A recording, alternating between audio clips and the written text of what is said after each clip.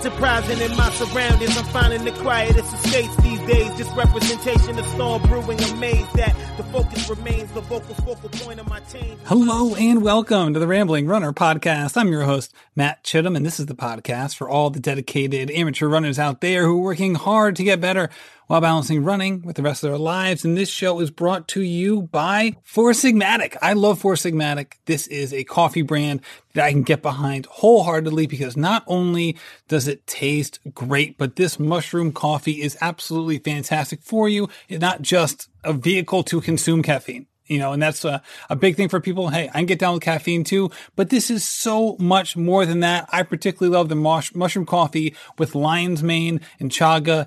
It provides so much more to my body and mind than just coffee. And that's the biggest thing for me. It helps with productivity and focus and creativity throughout my day. And the chaga, also known as the king of mushrooms, also helps with so much of just maintaining your body's functionality and immune system. And I just can't get enough of it. I really can't. I just love the packets specifically as just something to have in the afternoon. Just heat up water wherever I happen to be, throw the packet in there, stir it up, and I'm good to go. And while I may not drink coffee black, I always drink Four Sigmatic Black. It just tastes so good on its own, and I have no doubt that if you give it a try, you'll completely agree. So go to Four Sigmatic. You want to spell out four, so it's FOURSIGMATIC.com/Rambling Runner, or you can just use code Rambling Runner at checkout to save 15% on your order today. This episode is with Olivia Baker. Couldn't wait to talk to Olivia. Olivia was going to be one of the people who was going to be on Road to the Olympic Trials Season 2, which didn't end up happening, as you know, because the Olympic Trials, just like the Olympics, were postponed by a year. I couldn't wait to talk to her all spring and summer, and we finally got around to doing it for the Rambling Runner podcast. And I couldn't wait to talk to her because she is in a unique position, because while she is one of the best track athletes America has to offer, specifically in the 400 and 800 meter dash, she is 8-meter dash.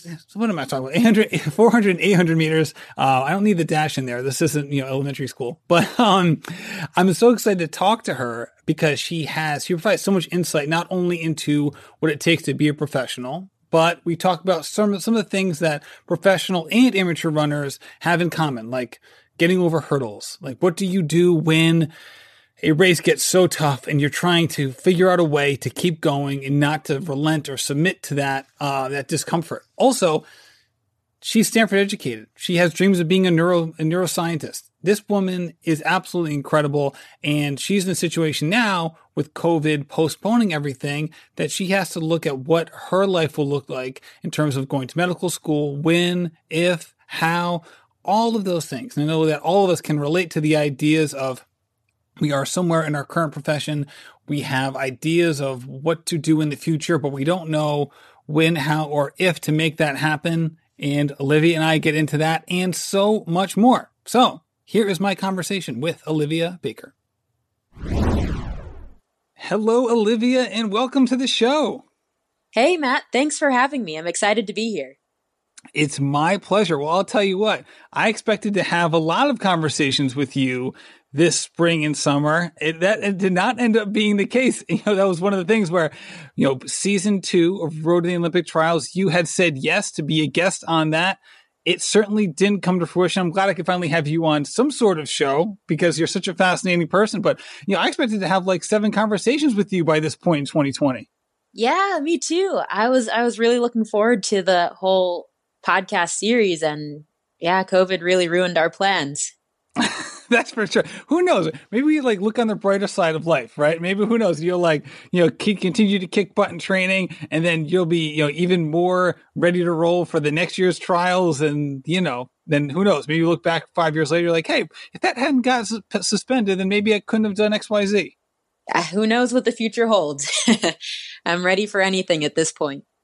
That's for sure. Well, let's talk about the present because you just had a race. You just had an event about a week ago. So can you just tell us exactly what it was, where it was, and how it came about? Because I know with a lot of the meets that are happening now, they're not, they're obviously not super, I wouldn't say super public, but they're not as well known as a typical meet would be in a normal year. So just how did the event come off, and what was kind of your relationship to the event itself? Right. So my coach organized it. Coach D2, Daryl Woodson, but he goes by D2 in track circles. He put together these events called the Back to the Track series down at Prairie View A&M University, about 40 minutes outside of Houston. And yeah, he just, once Texas started lifting the COVID-19 restrictions, we were able to secure a location. USATF gave out protocols that we would have to follow in order to be able to have a USATF sanctioned meet, which we are doing, between the masks, the social distancing, the temperature checks upon entry, and the surveys. We are taking all of those precautions in addition to running in every other lane to remain socially distanced during the race. And yeah, just last week we had a few races, mostly off events, 150, 300, 500. And I think they did a 60 as well. And it was certainly interesting. I mean, especially as more of an 800 specialist, we weren't, or I won't say we weren't able to run an 800. We could run an 800, but it would just have to be a 4-turn stagger, and only in lanes, or for the first meet, it would have had to been. We're now working on getting COVID tests for everyone so that we don't have to do that 4-turn stagger, which sounds awful to me. But yeah, so I ran a 500. It felt good to be back on the track. It was quiet. There were no spectators. But all things considered, I feel like I had a pretty good run. There were 2 of us in the race, and I won the race and ran 110.23, I think it was. And, it just felt good to be back out there again and competing. It's been so long. I haven't run a race since USA's in February. So I was just happy to be back out there, feeling pretty fit and getting back into the swing of things for what will likely be a short outdoor season. So the 4-turn stagger, I feel like if you were in lane 8 and a 4-turn stagger, it would almost be like you got only had to run basically 1.5 laps. You'd be so far out from everybody else. Yeah, I can't imagine, even if I was in lane 5 and my competitor was in lane 8, I can't imagine mentally what that would be like, competing against someone who visually is starting that far ahead of you. I imagine that it would just feel like a regular time trial at that point. Well, which one would you rather be? Would you rather be the person who's would feel 70 meters back, or the person who's 70 meters ahead, who's so far ahead that they could actually see you, or when they're finishing their turn, that first turn on the backstretch, and be like, wow, am I doing well here, or am I supposed to be a whole turn ahead of this person? Right. Well, both definitely have their challenges, because if you're on the inside, you have a better idea of when you're hitting each 200. But at least on the outside, you may be way ahead, but you don't have to worry about the mentally difficult task of seeing someone that far out ahead of you and wanting to make up the ground right away. So I think I would have to go with the lane 8 there. There you go. All right. So you ran 110, and 110 and change, which is what, roughly 54-second quarter pace? A little slower. I think my coach clocked me at 55.5 through the quarter. Okay. So how does that, again, obviously a 500-meter race is atypical, to say the least. With that said, how did you feel about the race and your fitness and all that? I felt good. Yeah.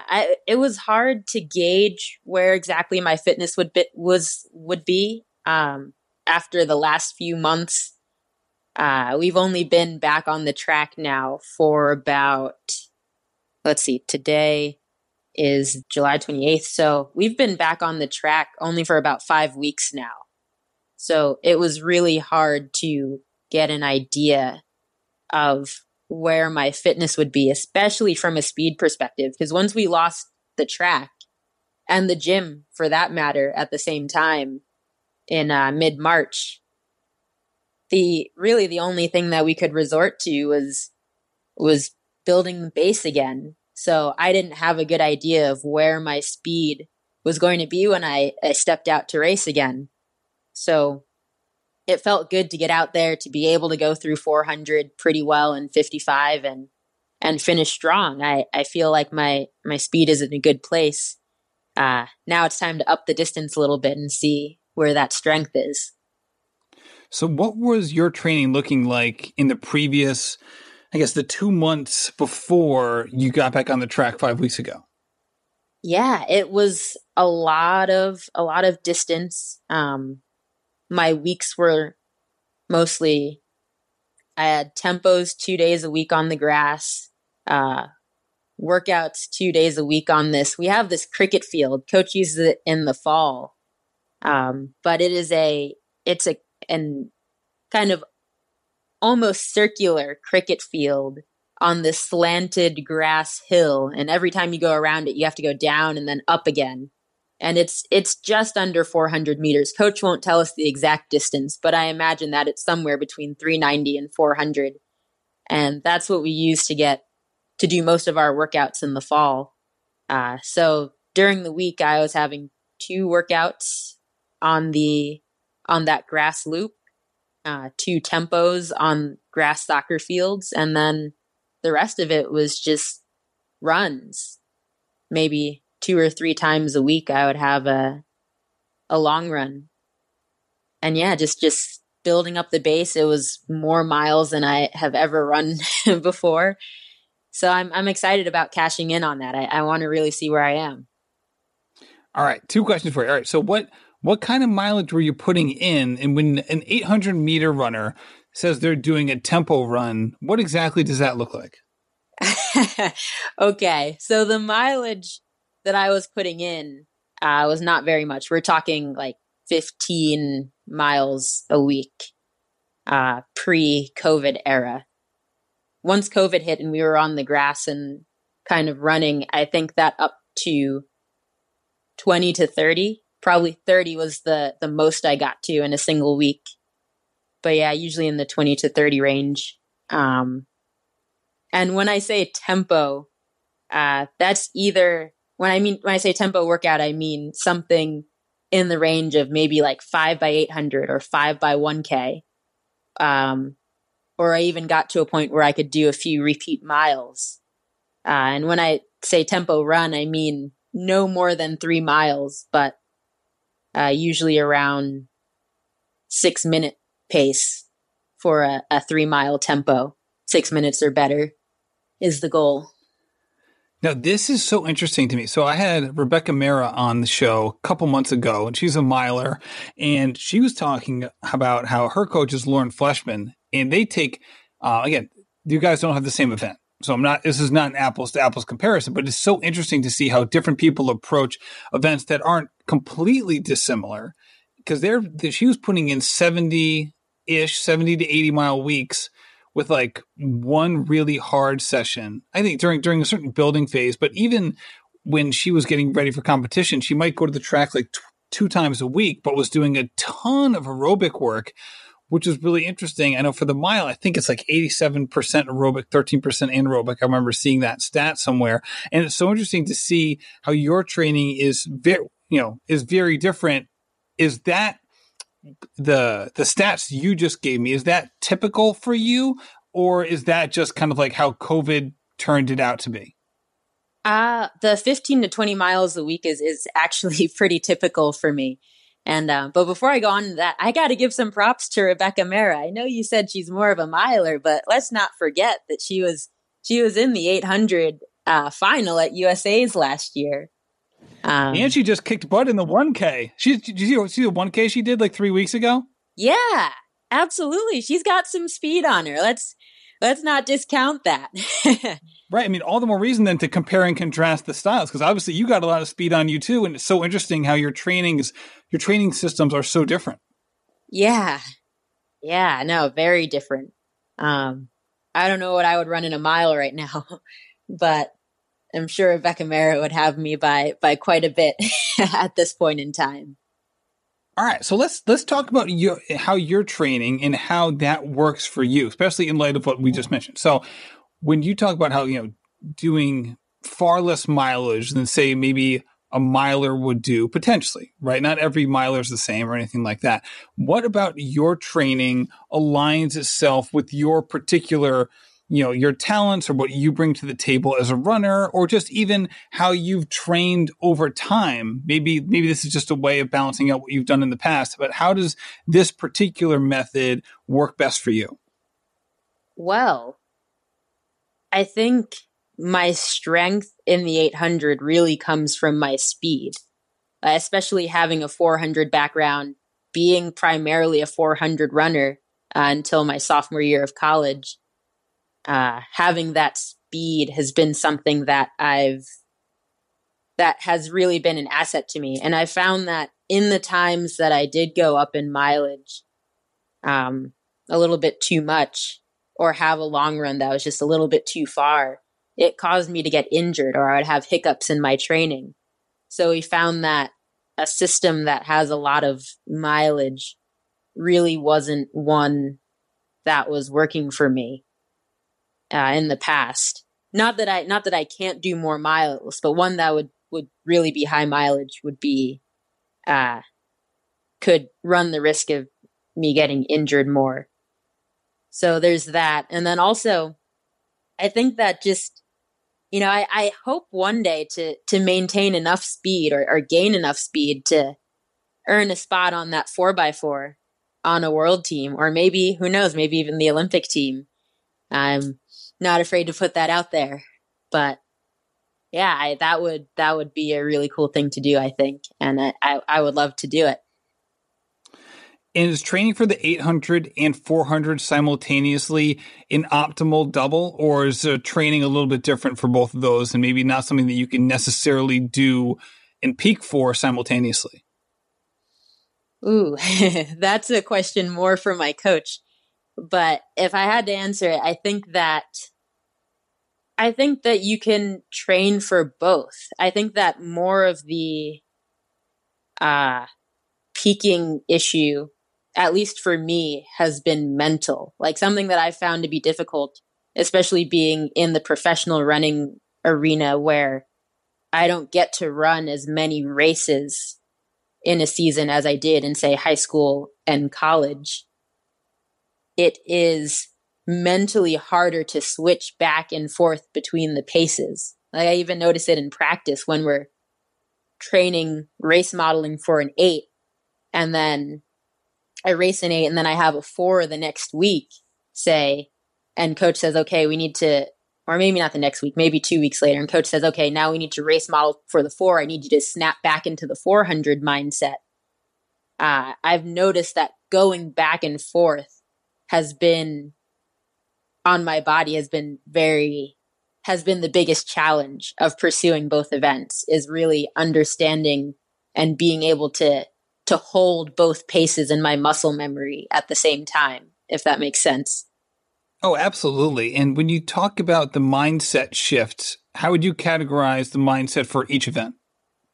Well, as more of a strength-based 400 runner and a speed-based 800 runner, I think that the mindset going into a 400 is always more, I know my strength is in the finish. So I go in telling myself I need to hit my paces. For me, that's around 24 seconds, 24 flat at 200, and then finish strong in a 400. In the 800, I have to shift and tell myself, okay, my strength is my speed.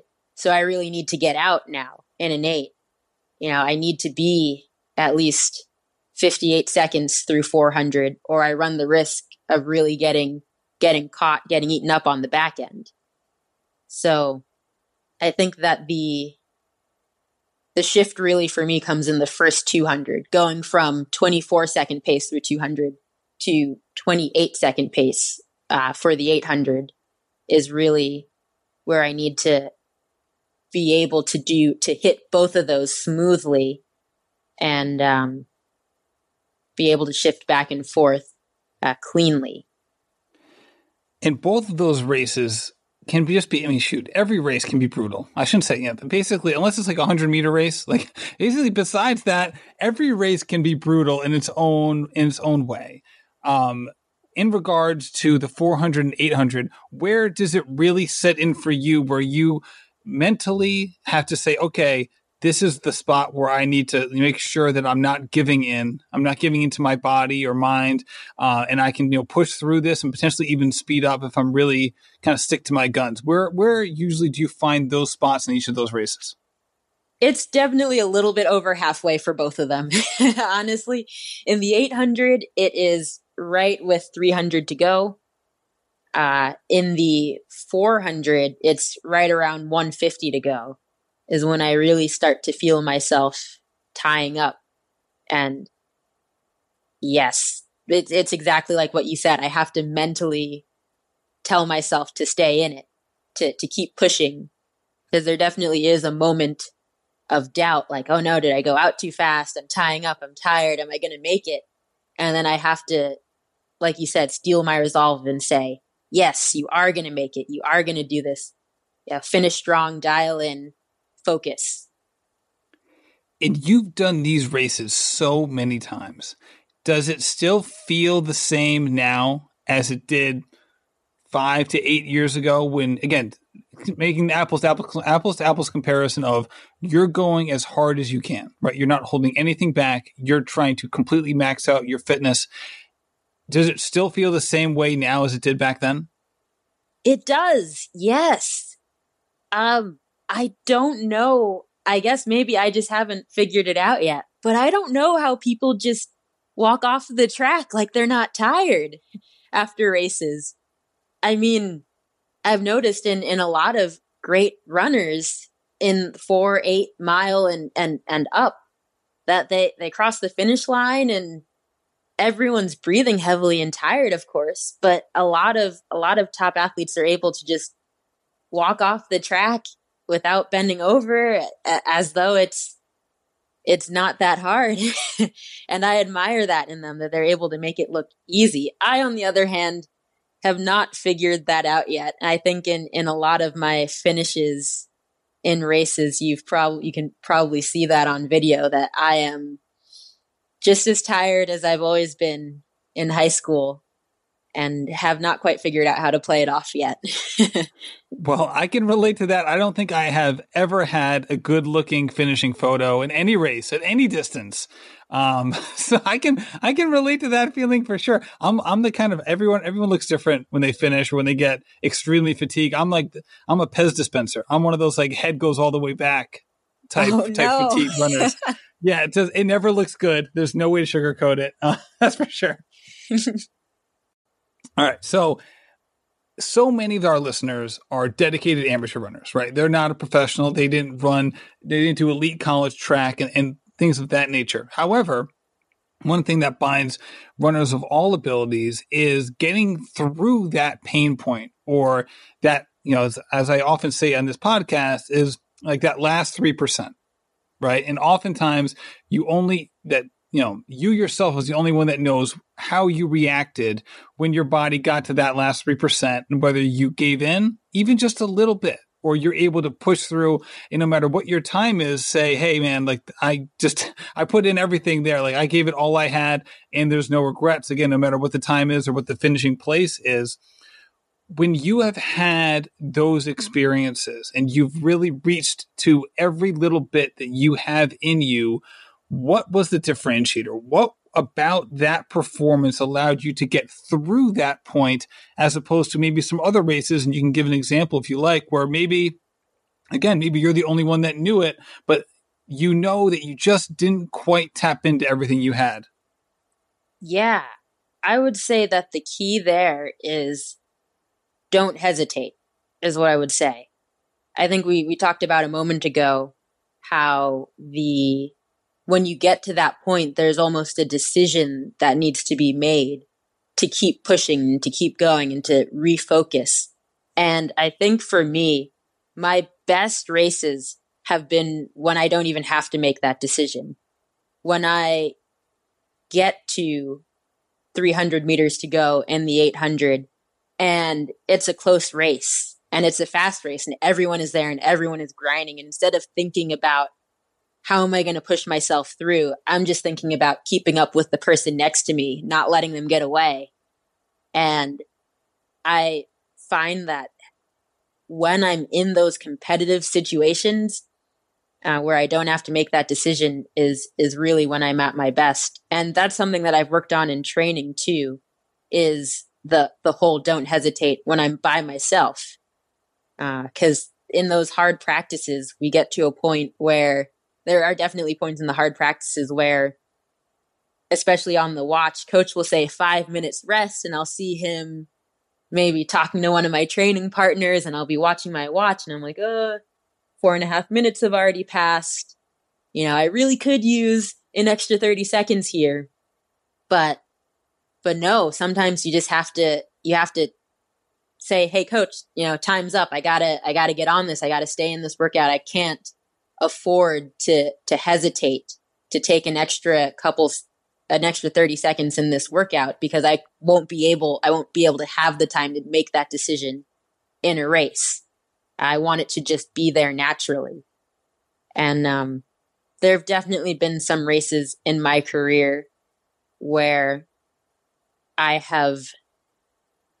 hesitated, where I've had to make that decision, even if only for a split second, where I lost focus or the pain came in and I grimaced and thought, I'm not going to make it, where I had to dial back in. And I want to get to a point in training where that doesn't happen, whether there's competition right on me or not, whether I'm at the US final or at the Prairie View Invitational where I'm only racing against one other person.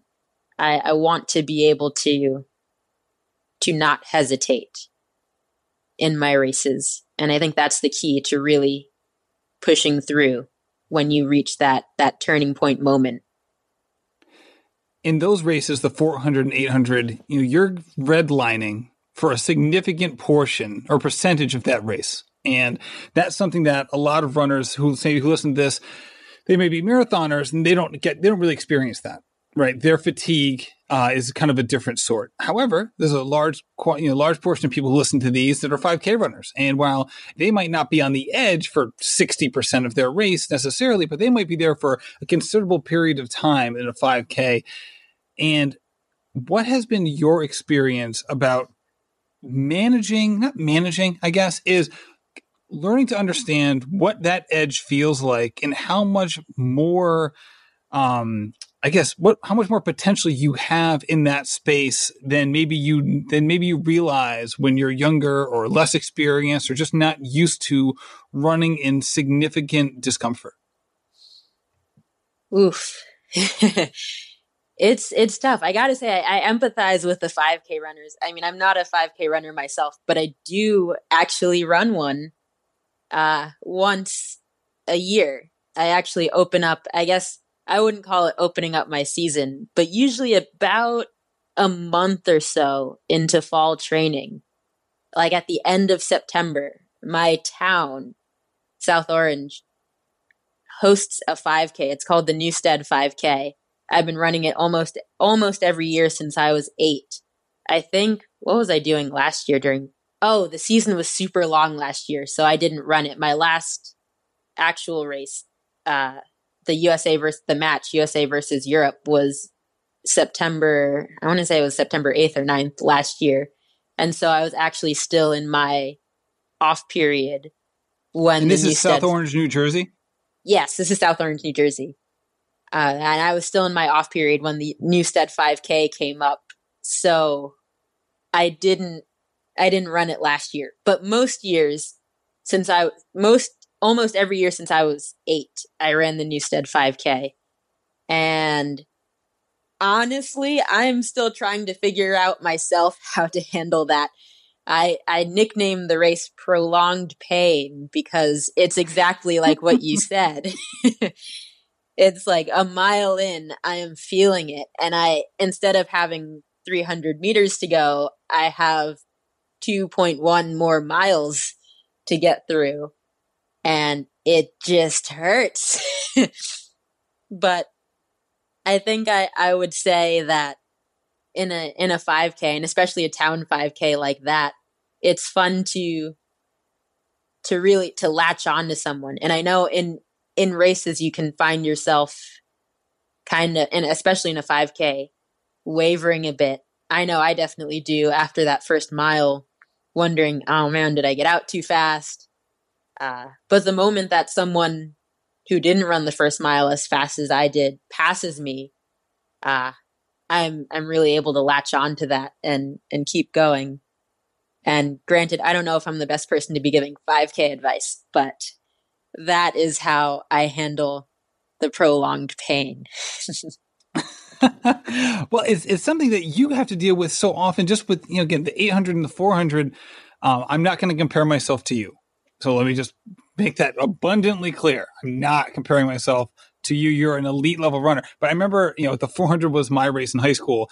And again, for my talent level, I was running hopefully as so many other people do, as hard as I could possibly run. And I just remember that feeling of just, hey, you're on the edge, and for me, it was never quite knowing how much gas you ever had in the tank until I guess you pushed it too far. And oftentimes you hear people, no matter their distance that they pursue, whether it's, again, the 400 meters runners to ultra marathoners, right? Who have, time and time again come back from the brink and continue racing, and they can go to the brink and continue racing. And just that experience of how much can you give? How much left do you have in the tank? And that's just something that I feel like for amateur runners, we're constantly trying to figure that out for ourselves, but maybe, not getting as close to that line as maybe someone like yourself does, who, does this, if not for a living, but does it at the highest level possible and has so much experience doing it. Yeah, it's hard. It's really hard to find that. I've been running track since I was 8 years old, and I think that's something that helped me find that gear. It was just getting into some really good competitions, matching up with people who were really evenly matched with me and who would push me all the way to the line. Whenever I would go a little bit faster, they would go a little bit faster. And I think that for an amateur runner, if you can find a race or find people who are around your skill level, then that could really help you and help the other person at that discover just how far you can go. All right. When 2020 began, and I don't know if you're someone who sets out beginning of the year with certain goals and, all the things that have, potentially could come your way in the new year, but let's just go back to that time. If you were going to, pick up a pen and you were going to write down your goals for the year, what were some of the things that you were hoping to do in 2020? Right. The ultimate goal, of course, was to medal at the Olympics. The plan, and then I guess backing up from there, the steps along the way.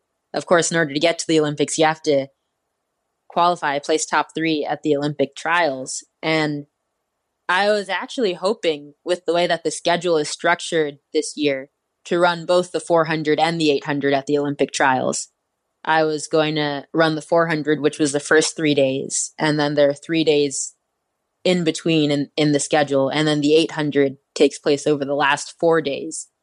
And I was hoping to run the 4 and the 8. I wanted to place top 3 in the 800, of course, to make the team, and I was also hoping to secure a relay spot in the open 400. And I really thought that was within reach, especially with the addition of the mixed 4x4 to the Olympics. So now they take 8 people instead of 6 from the Olympic trials. I felt like I had a pretty decent shot at attempting that goal. But yeah, that was the main goal for 2020, It was to get after that. And if I may comment on it further, I think that I'd really like to see some more people get after it. I think that there's a lot of talent right now in the 800, in the women's 800, and the men's 800 for that matter. But I think that there are a lot of female 800 runners with the 400 speed to compete in the open four. And I wish more people would be open to at least trying something like that.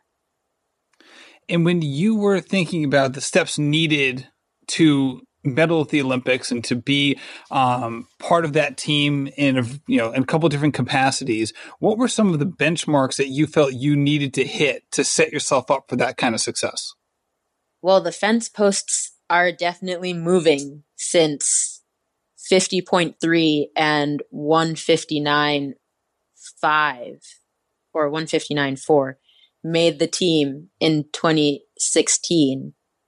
So I believe that, yeah, the the fence posts are moving in that 159 almost certainly will not make the Olympic team, in my opinion, in the 800 it would not have this year. Honestly, we have such a competitive field in the women's 800 right now that I could imagine a scenario where someone runs 159 and doesn't even make it out of the semifinal. Just that's a testament to how deep the field was. So the benchmarks along the way definitely would have had to consistently be able to run 50-point low in the 400. And I would say under 158 in the 800 to make that team. Certainly lofty goals, but not ones that I was afraid to chase this year. And what were the things that you and your coach felt like you needed to do from a training and strength and every other thing that goes into being a high level runner that you need to do to get to those benchmarks? I think that the philosophy that coach had approaching this was that I needed to get really strong, like endurance strong on the track and in my workouts. And then I needed to get my speed, get really physically strong in the weight room. And so essentially get the endurance on the track, get the speed part in the weight room. And then as we got closer to competition time, really start getting into more specific work for both the 400 and 800. I think that was the trajectory that we were working on in March before all of the lockdowns happened. All right. So post lockdown, say like even right now, what are some of the things that you and your coach are doing? Not only in terms of your day-to-day training, but figuring out when and how to peak? Yes, that is a tricky question. I think we actually haven't really talked about it for next season just yet. Right now, I'm just focused on making it to the end of this season, maybe putting down, or at least trying to see where my fitness is after this unusual COVID block of training. And going into next year, I'm not sure, actually. We will have to figure that out over the summer. And what were you able to do during the lockdown phase in terms of getting yourself to be a stronger runner? Obviously you weren't able to, have the kind of you were able to have the kind of workouts either on the track or off the track that you would ideally like to have during that time. So what were some of the key things that you focused on? Definitely the long runs. I saw great improvement in my long run. I think I posted on my Instagram about a month ago that before the lockdown, my longest long run was 6 miles and I could only do it at 7:30 pace. And by the end of the lockdown, 12 weeks later, I had run 10 miles and I could do it at 7:12 pace. So I saw really big improvements in my long run. And I think a part of that also has to do with also seeing improvements in my tempos. I had never tempoed past reps of 1Ks going into the quarantine, and I was able to do repeat miles by the end of it. So just kind of slowly working my way up to being able to handle more in my long runs and in my tempos was a major key to gaining strength over the course of the quarantine. I love that. All right, let's go back in time. So when you were a decorated high school athlete, you 400-meter runner at the time, when you were thinking about where you wanted to run in college and get an education in college, what brought you to Stanford? It was just the best combination of academics and athletics. I knew that I wanted to go to a school that was very academically strong, and also one that had a team that I could that had goals and aspirations of competing with the best on the NCAA level. And Stanford fit the bill 100%. From a perspective of academic excellence, and then I saw as well excellence on the track.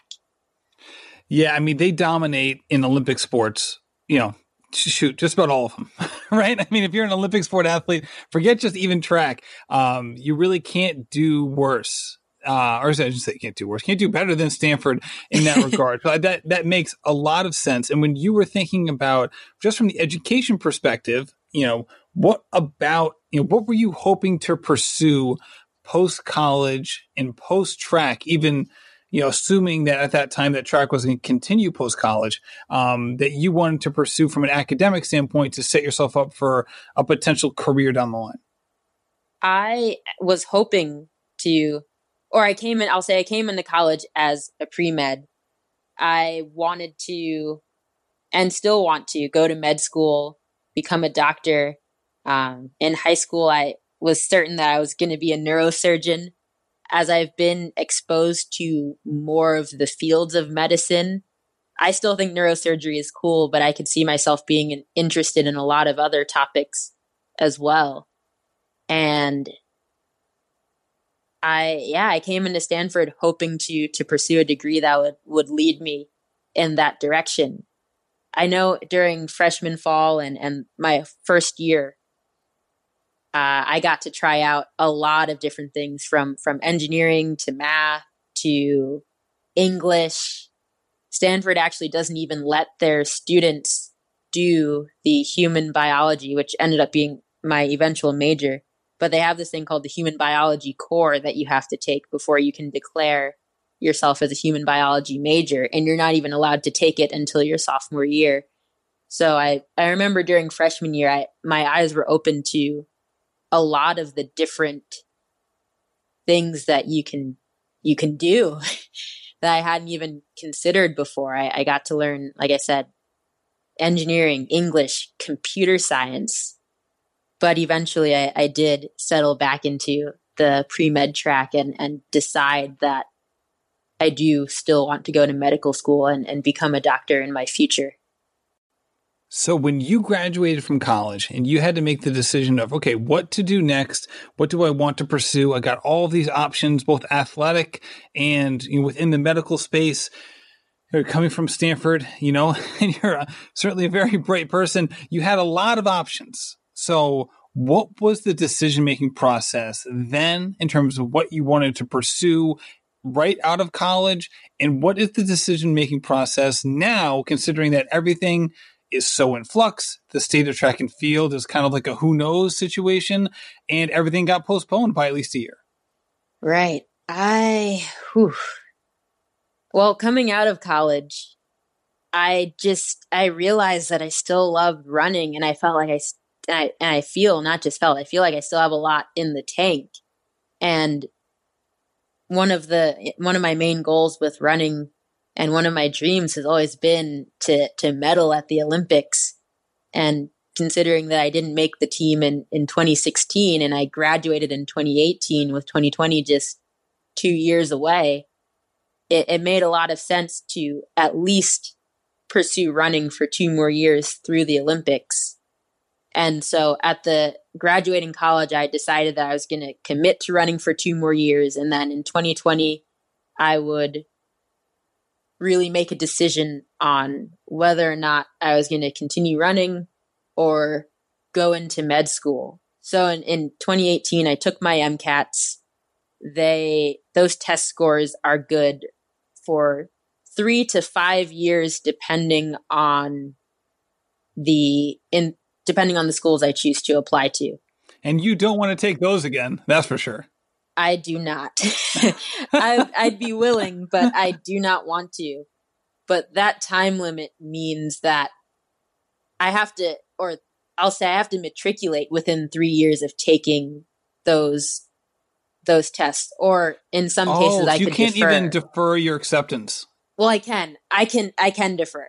Okay. But I have to at least apply. So for a lot of schools, I have to apply this year, or my MCAT scores will expire and I won't be able to apply to those schools next year. And I was hoping that sitting here in July of 2020, the Olympic trials would have been in June, and I would have been sitting in July either as an Olympian getting ready, or at this point today, I would have been at the Olympics prayerfully in Tokyo, because they would have had the opening ceremonies just a few days ago.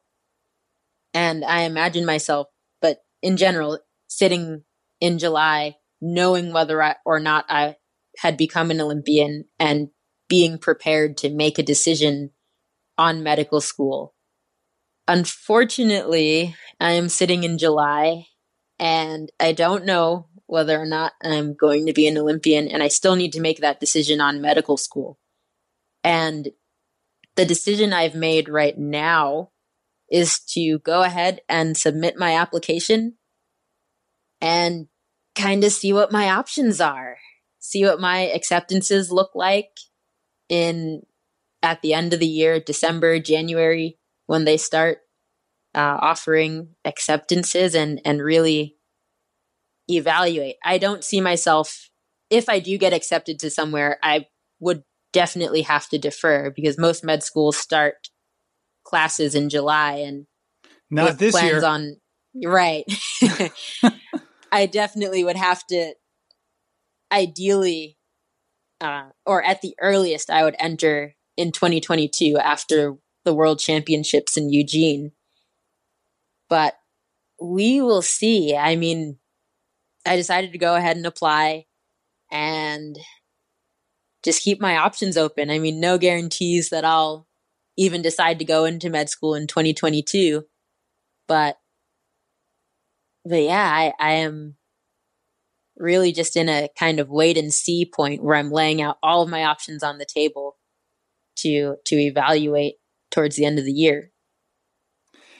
And what's it like for you as an unsponsored athlete, but someone who at the same time views running in the Olympics as a realistic goal, and seeing athletes that you compete against being sponsored? Like, what's that process like for you in terms of not only making it a financially viable decision to run at this level, but also just the behind the scenes stuff in terms of like who gets sponsorship, who doesn't, and what kind of back and forth goes with attaining something like a deal that you would want with a company that you would want to work with?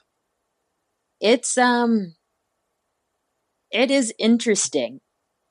At the moment, I leave most of that to my agent. I just try to get out there every day and control the factors that I can control, get out there and run fast times, let the companies know that I'm a world contender, and that I'm, a world team, an international contender rather. And that I really can do some pretty incredible things. I have big goals, but they're not out of reach. And yeah, I just leave it to my agent to look out for me and take forward me the opportunities as they come. But yeah, I mean, I have no ill will towards those who are getting sponsored right now. I'm happy for a lot of the 800 runners who are getting sponsored. And I do hope to be one of them soon, but we'll see. All right. Last question before we get going. First of all, thank you so much for coming on, having this, this frank conversation about so many things. And it's just so much fun to talk to you. When you are going through moments like this, where obviously you can't really compare this to previous moments in terms of athletic life, but, it's just right now or at any point in your life. And, for even going back to Stanford and, being a student athlete in college, certainly has its ups and downs. What are some of the things that you do or people that you look at or what have you that get you motivated and inspired to be your best athletic self? Well, I think one of the first people I look at actually is Jill Miles Clark. I look at what she did back in the 90s. She's one of the only ones in the world to, in the same year, go sub 50, sub 157 in the 4 and the 8. And I mean, I think I said it before, I feel like there are a lot of 800 runners who have the talent to do that if they should so pursue it. But she's really a huge inspiration for me. It's always inspiring watching her run. I think she approached it. She would always say in her interviews, at least earlier on, before she transitioned to more primarily an 800 runner, that she was a 400 runner who just ran the 800 for strength. And I found that pretty funny when she was running 158s and 157s just for strength for her 400. But she's definitely someone that I've looked to. I've watched videos and clips and observed over the past year that has helped me stay motivated and keep pursuing this goal. Right. Okay. Oh, I said last question, and now I'm kicking myself because I had another question all lined up, and so no, that was the second to last question. Here's the last question. Okay. I'm so sorry, Olivia. All right, so it's okay. The last question. I wanted to bring this up because, especially over the last couple of months, we've seen, and I even talked to Jordan Mann about this when Brown University was going through some of its upheaval within their athletic department. We're seeing a lot of Olympic sports being cut from Division I schools and schools at every level, even very high level schools. And you're seeing this, even within track, men's and women's track teams being cut. And when you see this happening, what has been your reaction to that? It makes me sad. I mean, my own alma mater, Stanford, just cut 11 sports, and I'm really disappointed about that. I actually sent them a very disappointed, a well-written and very irritated email the other day, expressing my disappointment that they were eliminating these sports despite being a school with such a large endowment. And it hurts. I'm thankful that Brown reinstated their men's and women's track team, and that there was, I think Russell Dinkins, correct me if I'm wrong, please. Yes. Led the he was a Princeton grad, which was even more fantastic for him. Yeah. Brown, they cut the men's track team, but not the women's. But I think that basically the whole thing was so wild because then it was like, what do you do with the coaching staff and the travel and all of this stuff? It was such a murky thing that would end up happening. And then they basically reversed course 2 weeks later. Right. Yeah. And I'm happy that there was enough that the track world came to support him in that movement, and that we were able to have that such an influence in 2 weeks. That type of thing really gives me hope. It's good to see see a community come together to be able to push for something so monumental and make it happen. It gives me hope actually for the world at large as I think about the protests that are going on, all the things that are going on with George Floyd, Breonna Taylor, Ahmaud Arbery. Seeing in some ways seeing the ways that communities come together to enact change gives me hope for our community at large, not just the track and field community, but the American community. I believe that we can come together to fight racism, and it is, I guess all I'm trying to say is that even though this has weighed really heavily on my heart, I have been inspired by the response that I've seen from so many, and the way that we've come together. And I really hope that we can keep that momentum going. But anyway, yeah, the seeing so many colleges getting rid of sports programs disappoints me a lot. And I hope that our community can come together to stop that from happening. I mean, did you feel like sports helped amplify your college experience? I mean, it's hard because part of the reason you went to Stanford was to participate in sports, right? So, there's that element, but you also were an extremely serious student at an extremely serious school. So do you feel like having the athletic piece was something that helped your college experience? And I say that in light of, like, if you look at the European model of athletics, college sports is not part of it, right? There are no college sports. It's completely club-based. But do you feel, and I say this as a former college athlete myself, so I obviously am very biased on this topic, but do you feel like it helped within your college experience, being a student athlete as opposed to just a student? Yes, I do. I mean, coming into college, one of the scariest things freshman year is meeting a bunch of new people and wondering, am I going to have friends? But coming in as a part of the track team, I had 90 plus teammates who I'm working together with every day, who we're having team bonding events with, and who kind of gave me a safety net in a sense of, well, if I don't make any friends in my freshman dorm, at least I have my team. So I would say yes, absolutely. Those friendships, and many of those friendships that I made on the track team, I still have. I still keep in touch with a lot of my friends from the team these days. So, absolutely. Yeah, I mean, that makes a lot of sense. And I've spent my life in Division III athletics before going full time with this podcast. And that was one of the things that you saw all the time in Division III was that schools were trying to add sports because it helped with admissions in terms of getting people to, look at the school. And then also with retaining students. If they participated in intercollegiate athletics, they were more likely to stay at the school. So for them, they viewed it as not instead of a revenue expense, it was a revenue amplifier because it would increase the amount of students who would potentially come to the school and also increase the amount of students that would stay at the institution. Right. I mean, there you go. For sure. I think larger or institutions with larger endowments like Stanford probably aren't too worried about that. But No. The supply and demand is in their favor. That's for sure, especially from a student's perspective. Right.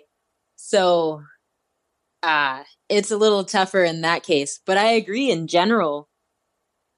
You're right. Sports are a way that draw a lot of students to campus and help keep them there. Not to mention bringing in a good amount of money in the case of a lot of the major sports. Absolutely. Olivia, we could talk about this all day. This is like, for me, talk about college sports. I could stop talking on Sunday. We could just keep talking all the way through the week. I'm not going to do that to you. Lord knows no one needs to talk to me for that long time. So thank you so much for coming on the show. It's been an absolute pleasure to have you on. Thank you so much, Matt, for having me. I'm glad we finally got to do this, and it has been my pleasure as well. This was a fun conversation. Olivia, thank you so much for coming on the show. Sorry about that. One last question. I think I dropped 4 one last questions on there, but can you blame me? I mean, Olivia is so much fun to talk to. So with that being said, on Monday, I'm going to be launching a brand new journey that I cannot wait to bring to you. So the best way to get the advance notice of what's going to be coming your way, something that everyone who listens to this podcast is going to be able to relate to, something that I am so excited to bring your way. If you want to get insider access to exactly what I'll be dropping, and I think that you will, because I've test-driven the idea with over 40 listeners on different phone conversations I've had. I've reached out to a lot of people who listen to this show, and it was unanimous. They couldn't wait to hear more about this project. That's why I started it, and now it's coming. It's coming out Monday. If you want to learn more, go to theramblingRunner.com/newsletter, sign up, and you will hear about it this weekend before the announcement on Monday. I cannot wait to bring it to you. Let me just say that. So thank you so much for listening, and happy running.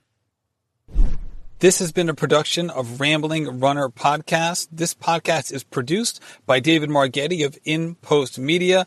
Thank you to Meta P for the music. His song Righteous Path featuring Rex Mayhem and Chip Fu is produced by Symphonic Bang.